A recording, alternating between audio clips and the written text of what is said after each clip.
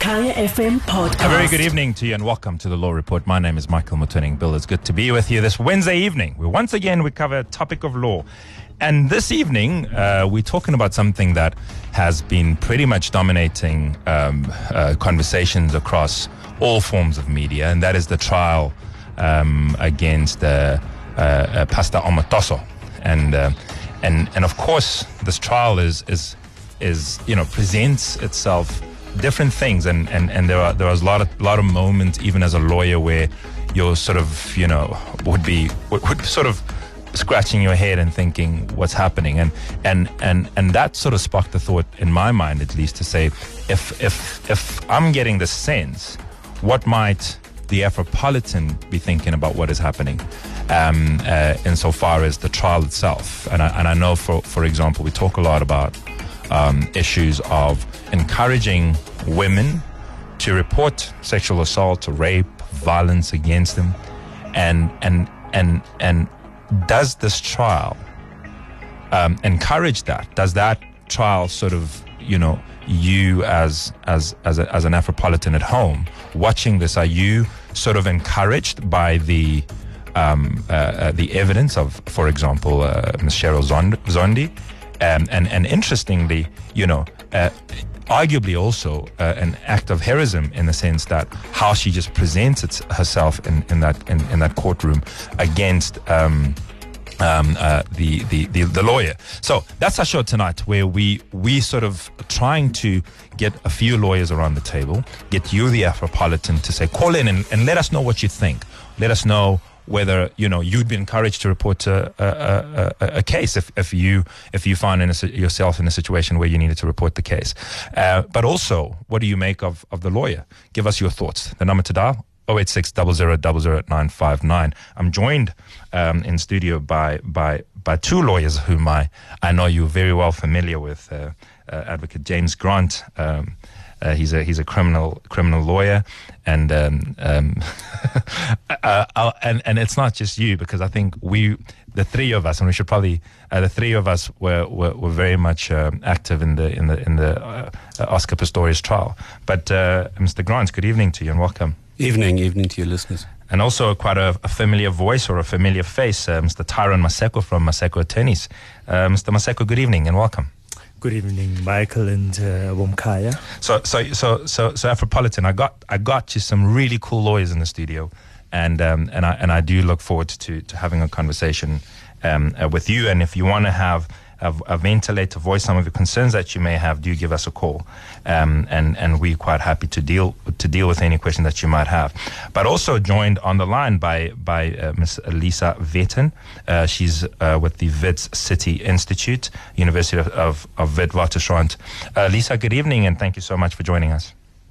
Good evening, Michael. Thanks very much, and good evening to your listeners.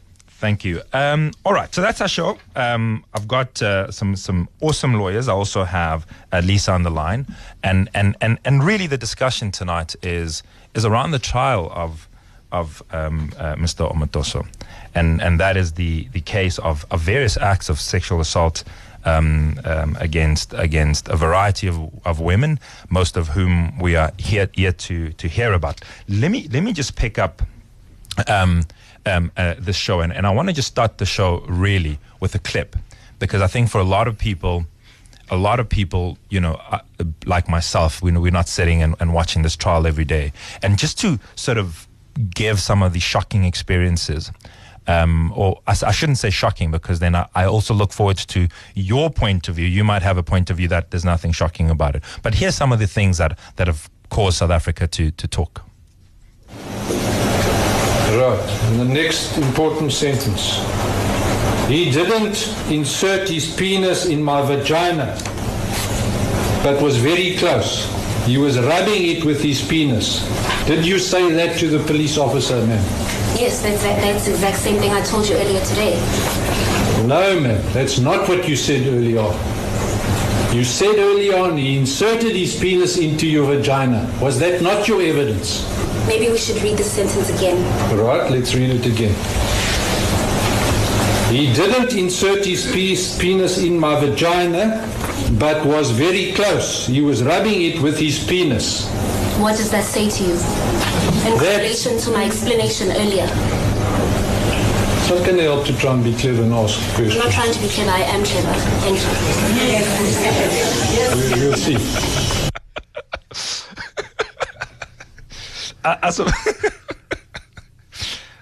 It's a tough job to be a lawyer sometimes, but especially when you have when you have to cross-examine somebody like Ms. Zondi. But let's pick up here. The line of questioning. What do you make of it, Grant? I think the first thing that needs to be said is that cross-examination is a skill and an art, and it can so backfire. And I think that this might be one of those cases where it did on several occasions. Ms. Zondi turned out to be an incredibly steadfast witness. And I think even in the questioning, he might have in fact included even a confession in one of his questions, asking whether she had consent or she was agreeable to the rape.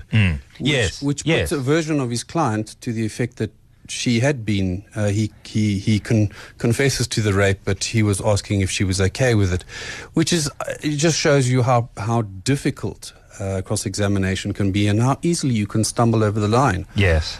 That particular line of questioning, I think I need to say, could also have crossed the line in terms of relevance. The law on rape is fairly straightforward. If there's any degree of penetration, any degree whatsoever, there's rape. Yes. And so any degree of questioning beyond that would fall into the category of irrelevance. Yes. And the rules are fairly straightforward. Relevance is your basic principle. The next principle is not to ask gratuitous or insulting questions. And I suppose I'll leave it to your listeners to make up their minds after that. I'm in conversation with James Grant.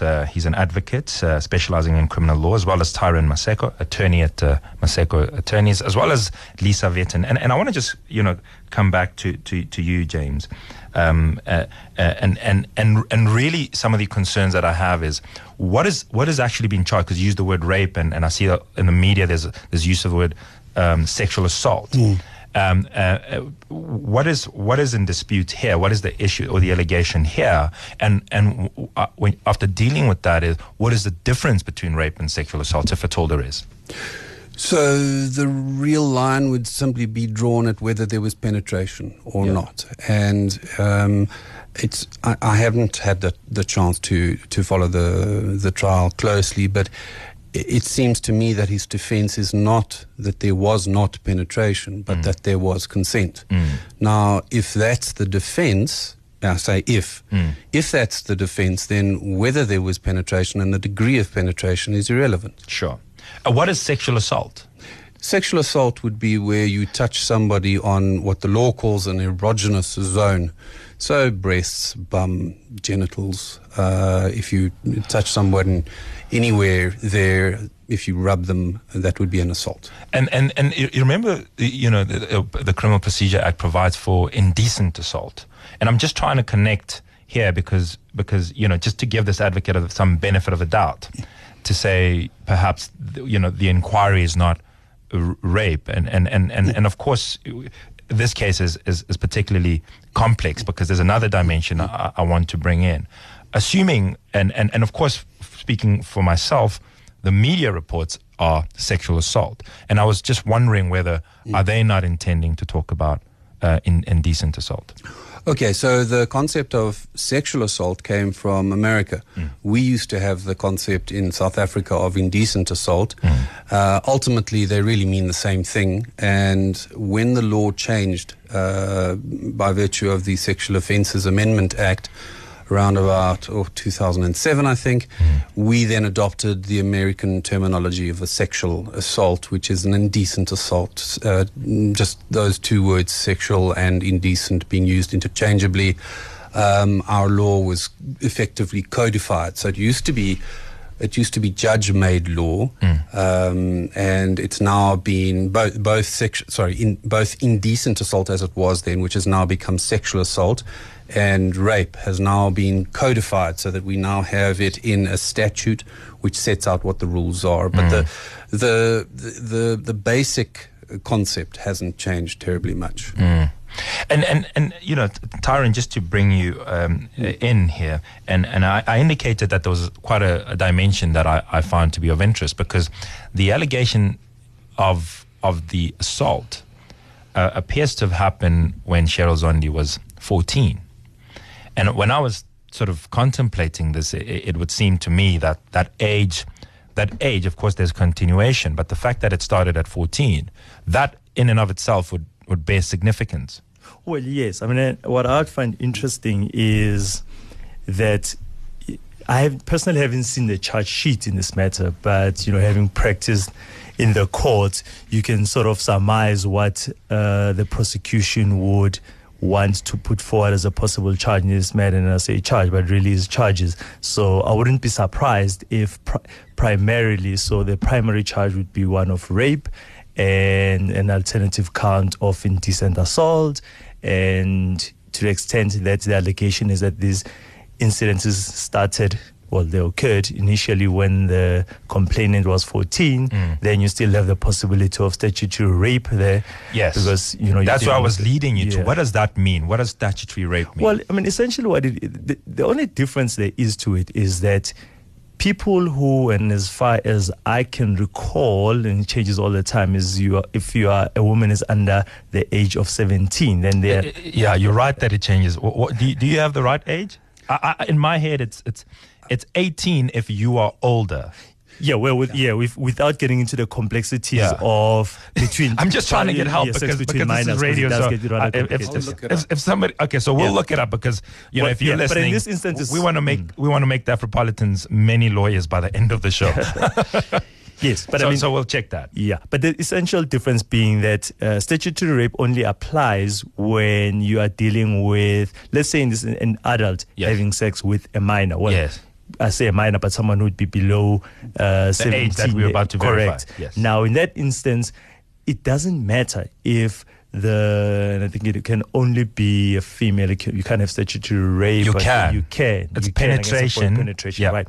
So if the minor cannot, let's put it this way, the minor cannot consent legally cannot consent to sex at that age with an adult. Yes. So it doesn't matter, and there's a significant difference with rape when you're dealing with majors, is that if any one of them, if you're dealing with majors, one can consent. But and a major is somebody who's above the age of 18. Correct. So if the allegation or the defense were to be, well, when she was 14 years of age, she actually consented to the sex. Well, it doesn't matter. It matters very little because it'll still be statutory rape because legally they cannot, they don't have the capacity to consent to sexual intercourse. Spot on. Let me bring Lisa Vetten in here. And Lisa, you know, so you know, on this show, one of the things that we always endeavor to do is to encourage women and victims of sexual and gender-based violence to report matters and to come out. And I just wanted to get a sense of your assessment of this trial and its impact on the cause of what we've been trying to do. I think there are two ways to look at it. I think for many women and girls, watching that is chilling. The sense of being exposed in that way and being taken apart in that way can be a real disincentive to go and report. But I think there's also another way to look at it, and that is to see how well Cheryl Zondi has stood up to this. Yes. And for me, part of what this indicates is two things. Number one, she's had preparation. So somebody, presumably the prosecutor, has sat down with her and given her a bit of a sense of what's going to happen and how to deal with it. And I also have the sense, including in the blog she wrote, that she has had some counseling, which is also very helpful in terms of dealing with cross-examination. Because cross-examination is difficult, and one of the things that the defense attorney is trying to do is to make you emotional so that you become confused, so that you make concessions, but most of all so that you start to doubt yourself. Yes. And a little bit of counseling can help take that edge off the difficulty of having to stand up and recount something that was frightening, humiliating, and deeply painful. So my sense is that if one watches what Cheryl is doing, it is a bit of a primer in how to stand up to cross-examination. And I think it is important to be able to give women and girls, or men and boys, a sense that it is unpleasant, but it's not something that can't be combated. So one of the things that you've mentioned, which I think stood out for me, was the issue of counselling. And is it your assessment, for example, that she was able to display the kind of courage that she displayed because she had the benefits of counselling and preparation for this? Yes, I think she's really done a lot of hard and difficult work around what is a very, very difficult experience. And I think it helps.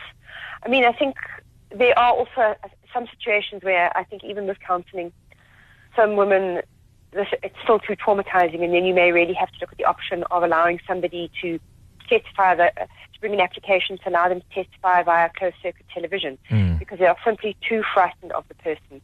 So I think you always have to look at your complainant and think with her what would be in her best interest. And you can sometimes, especially when it comes to children, your better prosecutors will work with a counselling agency who can assess whether or not the child has now reached a point where they're ready for cross-examination, whether they're ready to go to court and testify, or whether they need a little bit more time.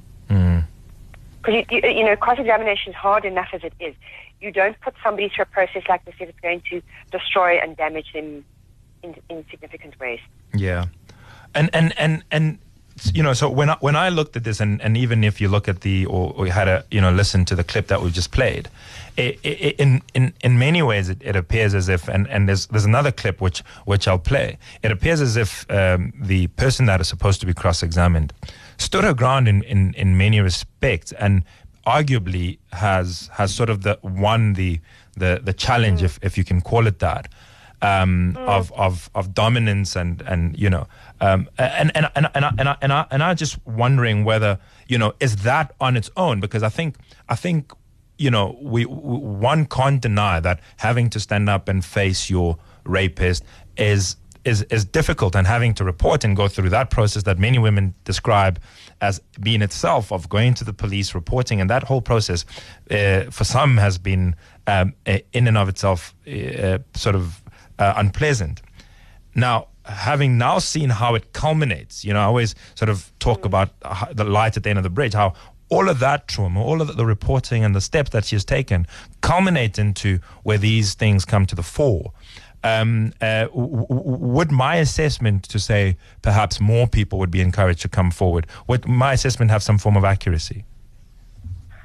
Yes and no. I mean, I think if I think of some of the women I've spoken to in the last while about this, some of them, after seeing that, have said, I would never report it, this happened to me. Whereas there are others who feel, okay. And I must say, Cheryl Zondi is unusual, but she's not unique. I spent about a year in different courts in Gauteng observing rape trials. And there are women, and I would even say there are children as well, who do a very good job under cross-examination. So I think it's useful to try to encourage complainants to look to their strengths, because if you do get through it, it can be quite an empowering experience to know that you've done that. But again, you always have to look really carefully at who you're dealing with, because there are unquestionably some women who you're going to do major harm to. Indeed. Understand. Let's take a break, and when we come back, we continue our chats analyzing the trial of Mr. Omotoso and two others. Know your rights, know the law. The Law Report with Michael Motsoeneng-Bill. Welcome back. We continue our chat analyzing the trial of Omotoso, and particularly the testimony of Ms. Cheryl Zondi, who in my little circle has certainly emerged as quite a star and a champion for her cause, but also the general cause. And I'm in conversation with Lisa Witten, and she's with the Wits Institute for Social and Economic Research, as well as Advocate James Grant and Tyron Maseko, who's an attorney at Maseko Incorporated. So before we went on a break, gentlemen,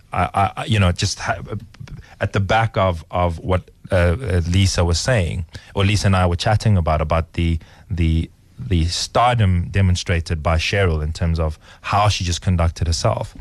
And I was just wondering, is that the bar for you as somebody who wants to report a case? You know, is it necessary that you come out as strongly as she did and as well as she did?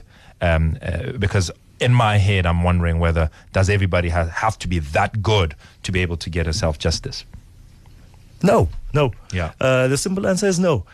All that is expected of a witness is to take the stand, listen to the question, and answer the question as best as you can and as honestly as you can. Now, people have different styles, and there really shouldn't be styles that when it comes to witness testimony. I mean, I cannot explain it any more simpler than that. That's all that it is. You just have to answer the question as best as you can. Where you don't know, if you don't know, you simply tell the presiding officer that you don't know. When you've got a straight answer, you give an answer. If you need to explain, you explain. And if a simple yes or no will suffice, then you give a simple yes or no. It's when witnesses try to get into a battleground, some gamesmanship with counsel, which you can understand in certain circumstances. They're human beings too. They get frustrated, it gets tiring. You can have the same question posed to you many times, and one can get frustrated. You can appreciate that, but you've got the presiding officer to deal with that. I mean, Grant will go into, James will go into relevance and the like, you know, when we're dealing with cross-examination. But cross-examination is not easy. But for a witness, all you have to do is answer as best as you can. The outcome of a case is really not up to you. Yeah, if I can just back that up. Courts are by their very nature set up to be the most intimidating and terrifying places. And not deliberately, I hope. No, absolutely deliberately. You'll find in the evidence books that they explain why this is the case. And the reason why is because you're supposed to be terrified into telling the truth. Deliberately. So they're supposed to be intimidating places to be in the first place so that you wouldn't dare to lie. Now here's the other side of it. Of course, if you're going in there only to tell the truth, then you have nothing to worry about. And the strange thing is that telling the truth is far easier than trying to lie. Yes. If you think through your story before you go in, your version, and you make sure that you're clear about what happened, just to refresh your memory. You go in and you stick to your version, you stick to your truth. You can't be shaken. It's when you try and replace part of your truth with some alternative, you have to shift a whole bunch of other things in reality, right, or in that parallel world that you've created, so that lie makes sense. And then you've got to be able to remember how that world has shifted, okay? And you've got to be able to explain those shifts from different angles. The human mind is actually not capable of doing it. And that's the reason why cross-examination is so effective, is because under cross-examination, the cross-examiner is able to come at the same point from different angles when the person doesn't expect that that's what's actually being asked now. And if you're lying, you will most likely you will trip up. Yeah. You know, and just to back up what you're saying, in my whole career as a lawyer, there's only one witness that I thought I sort of was ineffective with. In other words, I didn't, you know, I came out of there and I felt I was ineffective as a lawyer in my whole career. And to your point, James, when she didn't know an answer, she said, I don't know. Yeah, that's great. And when she didn't see something, she says, I didn't see it. Yep. But what she did see, she said, oh, no, that I saw. Yep. And she was so factual that there were no opportunities to trap her, test her. You know, what she didn't know, she didn't try to boost the case and make it any stronger. Yeah. And and I want to pick up from that point, because I then want to throw it back to counsel. If you as counsel and you're asking a witness and you're posing questions, you're cross-examining a witness who's like that, at what point should you reasonably be able to make that assessment that the witness is that effective, the witness is a good witness, you've asked all the fair questions that you could put to the witness and readily accept that it is what it is? Yeah. Because I've got a difficulty when we enter into the realm of wearing down a witness. Yes. Simply, you can tell when a person, because you end up asking irrelevant questions just to get them confused. Like, it is quite clear when you get to a point that, well, you know what? The substance has been drawn out here. I've exhausted I've exhausted questions. it. Let me move on. I don't need to make an impression with my clients as to how much time I would have spent cross-examining, because you're simply wasting their court's time. And that's where I start having a problem with counsel and cross-examiners. I mean, that is totally unwarranted and something we should not be doing. And then it raises the question of, well, what is the role of the presiding officer when that is taking place? Because it is what I fear has happened in this instance, is that the counsel has been allowed to keep going and keep going and keep going without necessarily adding anything valuable to the record, to a point where the presiding officer now is tempted to intervene and say, well, is there a point to this now? We've exhausted this. But at the same time, they are wary of this threat of descending into the arena. Yes. Because counsel has gone there, and we've seen it ultimately with the application for him to recuse himself. So, well, and that's, I think, where the challenge and the difficulty lies for all the parties. I mean, should presiding officers be more forthright and actually say, well, counsel, I think we've gone around the houses now. Make your point. Are you going somewhere? And if you are going somewhere, get there quickly. Yes. And otherwise, let's move on. And that's to be fair to it. It's being fair to the witness as well. And it's in the interest of justice, and not to be fearful simply that you'll be taken on appeal or you'll be asked to recuse yourself. Yeah.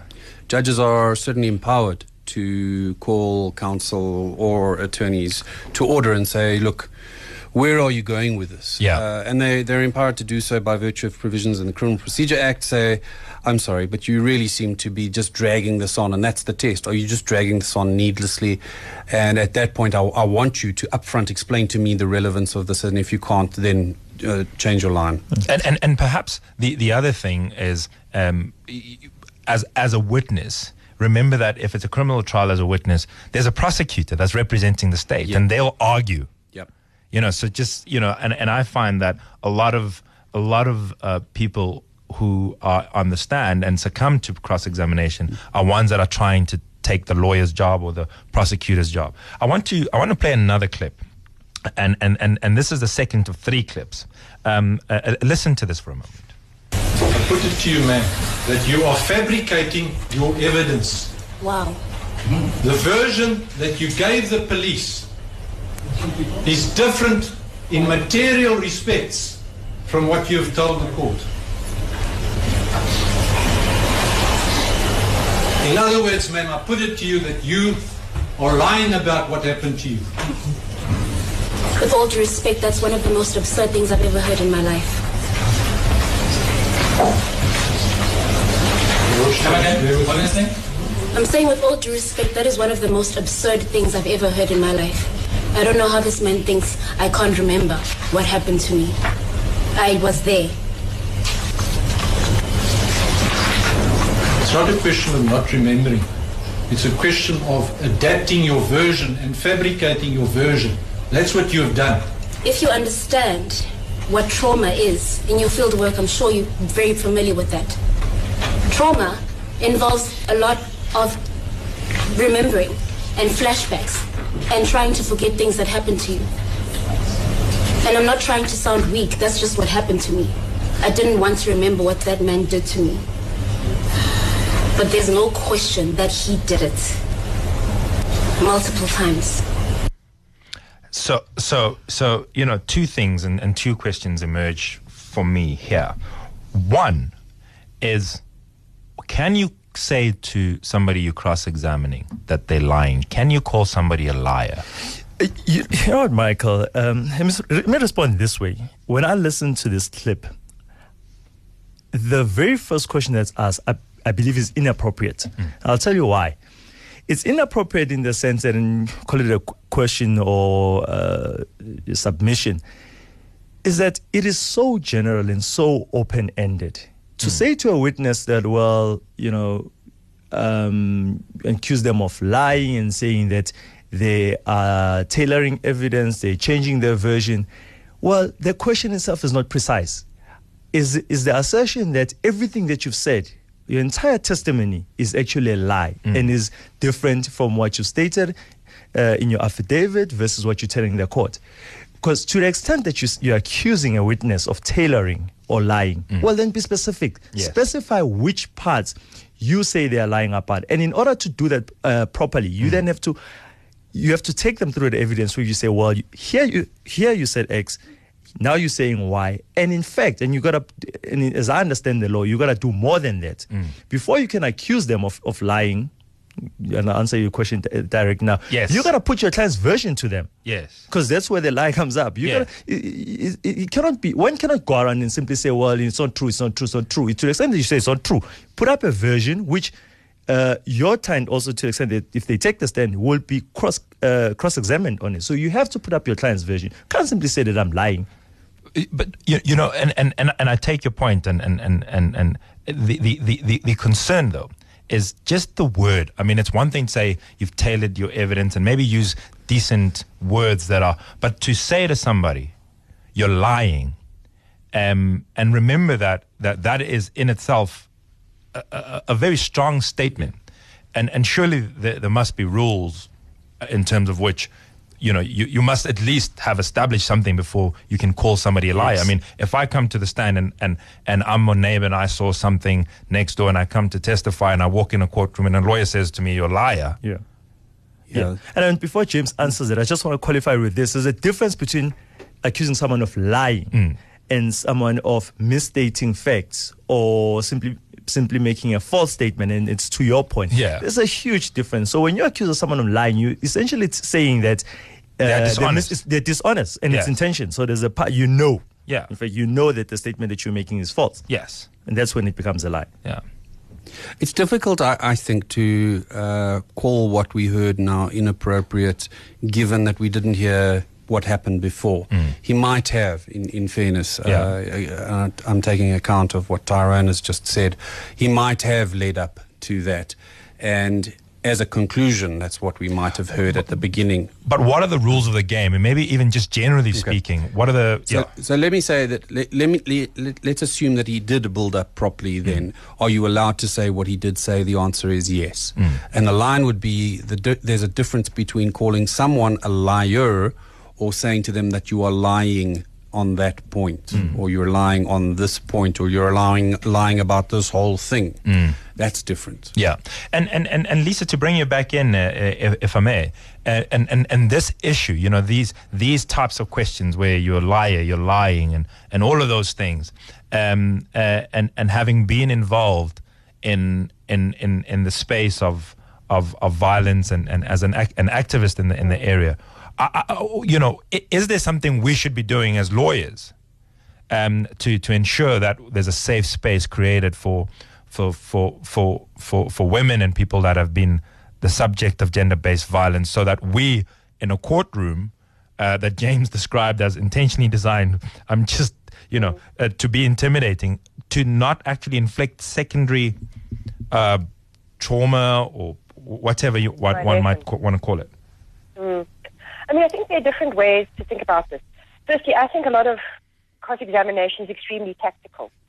With all due respect to your legal guest, some of it does border on a kind of psychological warfare. You know, to tell somebody that if you have somebody on the stand who's not terribly confident, for example, and you start telling them that they're lying, or that their version, they're not saying this and they're not saying that, it becomes quite easy for somebody who may not have that much confidence in themselves, even though, and is nonetheless telling the truth, to start wondering if maybe this is a very common thing in interrogation, to start doubting themselves. And if you keep on hammering away at that question over and over again, and the answer is not, you know, giving the witness the impression that this is not a satisfactory answer, they will doubt themselves, and they will start and they may well start saying, well, now I don't know, now I'm not sure, now I don't remember, which is really not accurate. So cross-examination, I think, doesn't necessarily always get at the truth, because it uses tactics that may confuse and undermine people who may not be that confident or that articulate for that matter. Yeah. And I think one of the things that we talked about as those who work in this space when the Law Reform Commission was looking at reforming this law was whether we shouldn't introduce a much more inquisitorial approach. Okay. Where the firstly, you would reduce the kind of cross-examination that is going on. Mm-hmm. You would give your presiding officer somewhat of a greater role in asking questions in order for them to be able to come to some sort of determination of what may have happened. You might also want to introduce something like an ancillary prosecutor, because there are all the prosecutors there to represent the state, not necessarily the complainant. Whereas if you had a second prosecutor, that would be specifically their role. They would be there to be the equivalent of the complainant's lawyer to object to inappropriate cross-examination and the like. And I think you've also got to look very carefully at the appropriateness of cross-examination when you're dealing with children or people with intellectual disabilities. You are putting them at a grave disadvantage, expecting them to answer on adult terms. But with children, isn't there sort of a separate, provision? Separate, so maybe deal rules. with that, Tyron. Because I mean, that's a separate category altogether, and there are protections there. But what I'm interested in is this, and I think I'm going to push back a little bit here, and I'll tell you why. And it's playing devil's advocate in a sense, because I don't want a legal system that when we're dealing with victims of or complainants of sexual assault and rapes and the like, that is, before the trial even gets underway, the system then is already leaning one way instead of the other. I still want the system to be neutral. And what I mean by that is I'm opposed to, I'm not going to be popular for this, but there's a very good reason for it. I'm opposed to a system which starts to treat, for lack of a better word for now, let's work with victims of sexual assault. Essentially, you're dealing with a complainant here. And the legal system is intended to uncover the truth. And cross-examination is very effective in uncovering the truth. I don't believe that we should have a separate rules of cross-examination for complainants of sexual assault. And the reason being that an accused is also presumed to be innocent, and we still need to remember that. And so when we make it easier for witnesses or complainants in sexual assault cases, then what you're effectively doing is you're making it very difficult for an accused to prove the innocence is not the word, but to adduce exculpatory facts. You'll excuse me. I can't find the simple words at the moment. But in essence, I still want cross-examination to be robust, because I believe that if you've got a witness who's totally honest, then they've got nothing to worry about. I get you, and maybe also to be clear to the Afropolitan, you're not saying it's not robust now. You're saying the reform that Lisa is talking about would present that risk. So might whittle it down and make it slightly easier for complainants. They must still feel the pressure. Sure.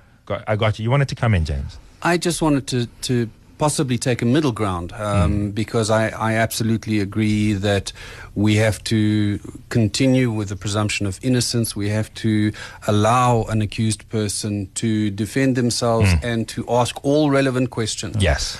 However, when you're dealing with a sexual offense victim, you're dealing with somebody whose nerves are already raw. And I don't see the reason why we can't use the same system that is in place to protect children, which is to the use of intermediaries. And explain that, because that was my follow-up question. So, before you complete your point, maybe digress a little bit to deal specifically with that. So in the case of children, they're regarded as vulnerable witnesses, and they are permitted to have the question put by the, let's say, accused person to a person who is appointed as an intermediary, who then takes that question and translates it into basic language and asks it in a neutral tone. Yes. So that you don't have this tendency to engage in an aggressive sort of attack with the victim. Now, children are protected that way. Regrettably, that same... And just to add to what you're saying, not only that, but the lawyer and the accuser would be in a different room from the child. In other words, they'd be sitting in a courtroom, and the child would be put in a different and child-friendly room. So that child would be with the intermediary only in a room. Although what I'm contemplating might not require, and what Lisa might contemplate might not require, that the victim is removed and placed in a different room. It might still be possible for the victim to be in the same courtroom, but that the questions are at least filtered through an intermediary. And one understands that readily. insofar as children, and I think it invites no debate why that is important, because it would be undesirable to see Advocate Doverman cross-examining a child, and not that I think that Ms. Zondi is very old. She's just become of age.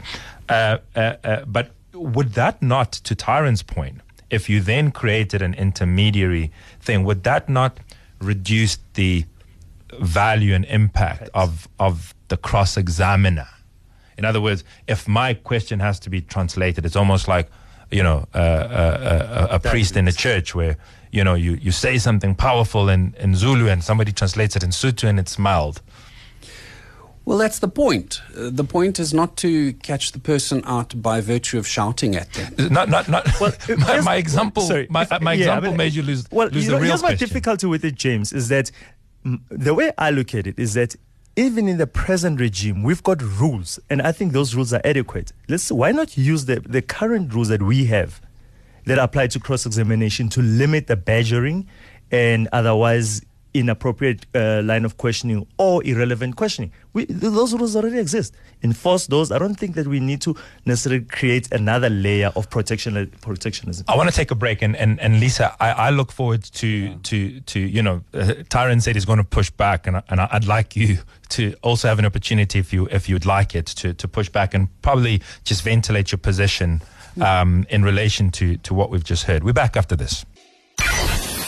Know your rights, know the law. The Law Report with Michael Motsoeneng Bill. 15 minutes before 9 o'clock, we continue our discussion. I'm in conversation with Tyron Maseko. He's an attorney. James Grant, he's an advocate. And both have a special interest in criminal law. And also Lisa Vetten, who's with the Wits Institute for Social and Economic Research. Lisa, you heard sort of the pushback and the middle ground in relation to the reforms that she described. Would you, particularly in relation to what is then put, whether, our law, nothing needs to change insofar as that is concerned, what's your position? And perhaps I'm giving you an opportunity, I suppose, to speak for yourself.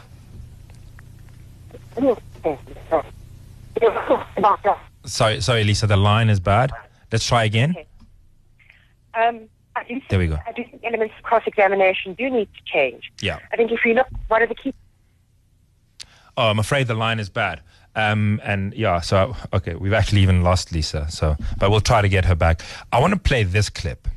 And one of the things that it sort of presents is to this topic again about how far can you go, how far can you not go. But you'll also get an education in case you need one. Listen to this.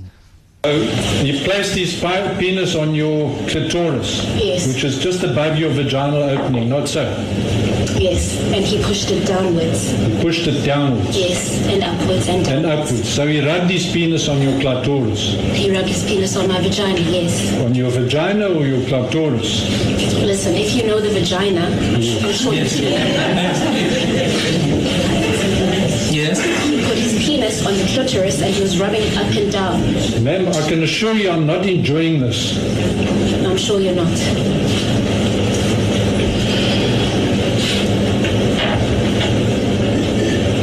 Yes, Mr. Chopin.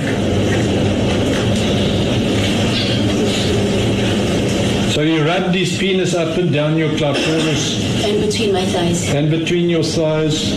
Look, when you refer to between your thighs, you're not referring to your vagina. Is that correct? Yes. So, I think the lawyer got dealt some education there. But on a serious note, the talking where we started, going back to where we started talking about relevance, and how does these lines of questioning, and also the graphic nature, and perhaps that's not objectionable in and of itself, but I just, for Afropolitans listening and saying, geez, Yeah, I mean, I'm to be totally honest. Considering that we're dealing with a criminal case, I'm less concerned about the graphic nature, but I'm seriously concerned about the relevance. And for this reason is we're dealing with, as I understand it, a case of rape and probably other alternative and competent verdicts. So whether it's a penetration of the vagina, the clitoris, and however you put it, it matters not. It's immaterial. Any one of them qualifies. And so it then becomes irrelevant as to exactly how they act. But isn't the funny thing that even Zondi was pointed out? What's the difference? Well, yeah, and then but that's not sex well, it raises education. This question, correct? But it raises this question. Let me ask you this. Yeah. Quite clearly, there were so gaps. But let's take it and take it that rape means penetration. Yes. And now the allegation is and let's park there, but because it did go up to the vagina, and that's an issue, right? But let's assume, for argument's sake, it stopped at between the thighs. Would that have been rape? No. Or would that have been a criminal offense? As I understand it, indecent assault. So if there's no penetration, then it becomes indecent assault. That's correct, yes. So then that line of questioning would be relevant. Right. Now let's then assume that it goes as Zondi described it, and it makes contact with the vagina. Yes. And if you listen to this clip, he goes on to inquire about centimeters, which the prosecutor objected to say how would, she's not sitting there and measuring to what extent it went in. But let's assume that up to the vagina and it touches the vagina and short of actual penetration. Yes. What then does the charge become? Can it then become rape? Well, it becomes an arguable point. Then it becomes a question of law. Right. As to the difference, in terms of requirements of penetration. What constitutes penetration? How far in should it go? Should it go in? Is it good enough that it merely makes contact with just the outer edges of the vagina? Yes. Sitting here, I honestly don't have the answer. James? Can I just give you some please. correction on Thanks for female jumping anatomy? in. I didn't see that you were back. Yeah. No, can I just make some correction here on female anatomy? There's a difference between legal penetration and medical penetration. Yes. So in law, as far as I understand it, one need only go beyond the labia. The vagina is an internal organ. It would be very difficult for you to know whether or not how far within somebody has gone. As far as I understand it, you need only go beyond the labia. How much further you go beyond is really irrelevant and immaterial.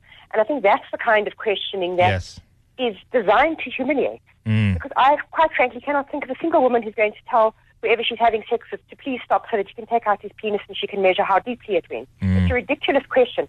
And I think it does betray the lack of knowledge about female anatomy. The vagina is not external, it is internal. It does it go beyond the labia or the lips. I mean, I think that kind of confusion is where, and I've seen magistrates even do this. Yeah, but fortunately the confusion only resided with the advocate, because everybody seems to have been clear on the anatomy. I want to play, and thank you for coming back and jumping in as you did, Lisa, and please feel free going forward to do so. I want to play another clip, and this is the final clip, and this goes to the role of judges versus lawyers, and just how courtrooms and courts should operate.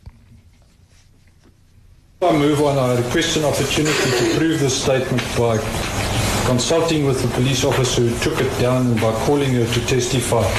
I think not before this witness finishes. You can do that after she finishes. She's just done with the testimony. Well, Lord, I believe I'm entitled to prove it now. You can carry on with other aspects, Mr. Doberman, because we don't have to waste time. We can still finish off this witness and then you can do that again. I'm not saying that you're not entitled to do so. You are entitled to do so. You can do that after you've finished. If there's a need for her to be recalled, you recall her. But at this stage, we are not going to adjourn to allow you to call a witness while she's still testifying.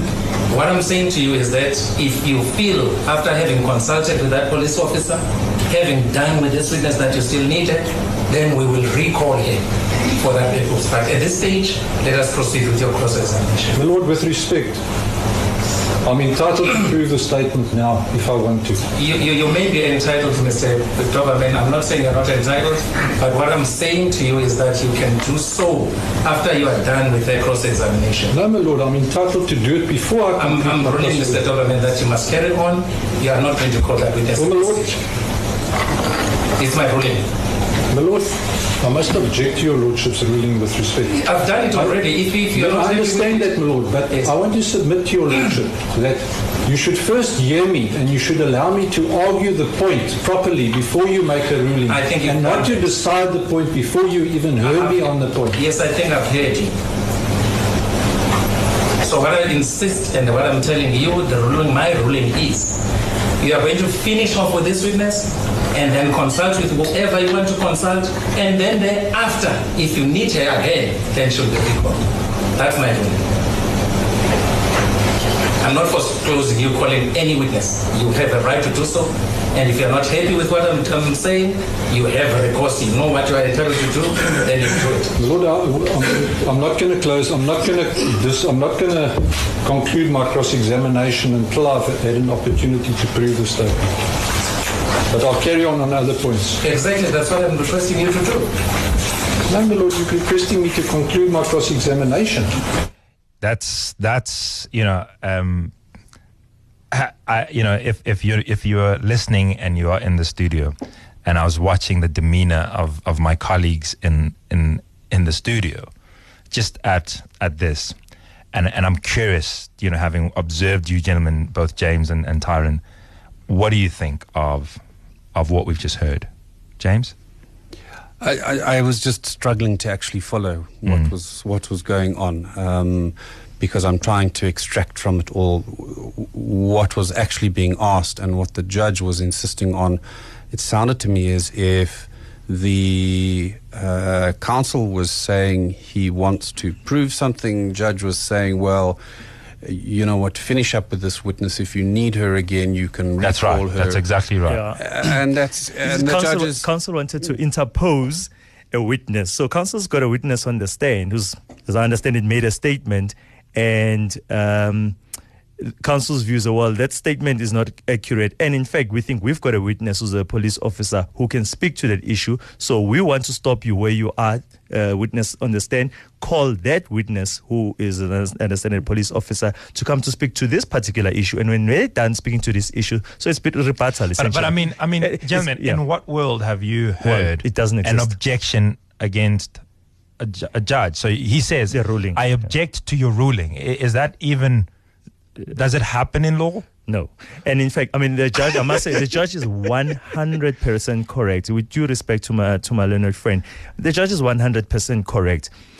The proper procedures, when you've got a witness on the stand, you've got examination, you've got cross-examination, re-examination. If necessary, they complete their testimony. And if necessary, they can be recalled later. Yes. But you cannot have a situation where a witness is on the stand, they make a statement, and you then believe that, well, you want to rebut just a portion, just one part of what they've just said, by calling another witness and then calling them later and to speak. It doesn't work. Like if that was ever allowed, we'd never ever finish any examination or cross-examination. Yeah, Tyron's absolutely right. But decorum as well. I mean, is there no... Well, here's the other problem. Here's the other practical problem and why that's not possible. Yeah. Straightforward, not possible. What we're busy with is a state's case right now. Yeah. How is it that Doberman is going to call a witness for the defense? But my biggest gripe is surely as a presiding officer, when I say I've made a ruling, that's where it should end. And when somebody then following that, and he actually goes as far as saying, not only does he say I object to your ruling, he goes as far as saying I'm not going to do that. So he's telling, it's telling the judge, he's essentially refusing to do what the judge is saying he must do. And this is, we're all officers of the court. That's the point, James, if you will. I mean, the problem is that in the heat of battle, which it is, with the judge, in the heat of battle, you will sometimes be called out by a presiding officer, and you're not going to like it, and the judge is angry and you're angry, and you exchange words, and you have to do so respectfully. Correct. At any moment, that judge could have said you're in contempt. That's right. So the judge has that, and one needs to always proceed with great caution. But of course, in the engagement that happens in our courts on a daily basis, this sort of robust engagement happens. I mean, if I may just add, and you're right, James, but if I may just add, I mean, if you're ever going to do that, you better make sure that you're right. No. But even well, if I know. But that's what I'm saying. I don't condone it. I don't condone it one second. You know, Tyrone. So imagine this: you're not always going to agree with what the judge is saying, but there has to be decorum. There has to be, and that's why there's appeal, because at appeal you can say, and he could have simply said, Judge, you've made a ruling. I respect your ruling. However, I must note, for the record, can I ask, express my discontent. Well, can I ask this question then? Is it appropriate up until the ruling is made? Because initially it was a debate between them up on the point. It wasn't really a debate. The judge was ruling. Well, I'm simply saying the ruling came later. It became a debate because he was argumentative. No. He didn't rule initially. I'm simply saying there was a discussion and exchange between them initially. Fair enough. And ultimately the judge said, well, we've had the debate. I've now made my ruling. He then proceeded thereafter, and they agree with it. It's inappropriate. The ruling has been made. And that's when he told them, well, if you don't like it, you know what you need to do, which is also correct. But the question that I'm asking is, prior to the ruling having been made and there was an exchange, fair enough. Is it fair that No, you can engage. You can engage correct, in a respectful manner. Exactly, because if everybody expressed their exact thoughts at every moment in a courtroom, whether it's against your opponent, against a judge, against it wouldn't be what we know. Lisa, your concluding remarks? I do think that this is a case that should make us examine and rethink the way cross-examination is done. Mm-hmm. Rape has been dealt with in ways that are very discriminatory for centuries. It's been surrounded by rules of evidence like the Cautionary Rule around sexual assault complainants, even though it's not in place. But I think they start from a bit of a disadvantage. And so I do think there is a necessity to be able to go back and rethink this. We work on the principle that justice must be seen to be done. And obviously one is not necessarily arguing for populist forms of justice. But I think people have seen this and do feel that there is something unjust here. Thank you. I'm going to close on that note. Thank you so much, Lisa, for talking to us, and I appreciate you coming onto the show. And gentlemen, to you, Tyrone Maseko, James Grant, thank you so much, gentlemen. Pleasure. Thank you. Yeah. Hopefully, there'll be better sort of. I don't want to say control, because then it seems as if I'm criticizing anybody, which I don't seek to do. But hopefully, sort of there's a better ventilation of issues that sort of encourages confidence in our legal system going forward. We'll certainly be watching this trial. From me, Michael Motsoeneng-Bill, it's been a very good show, and I look forward to being with you again next weekend. From me, good night. Stay tuned to Kaya FM for more.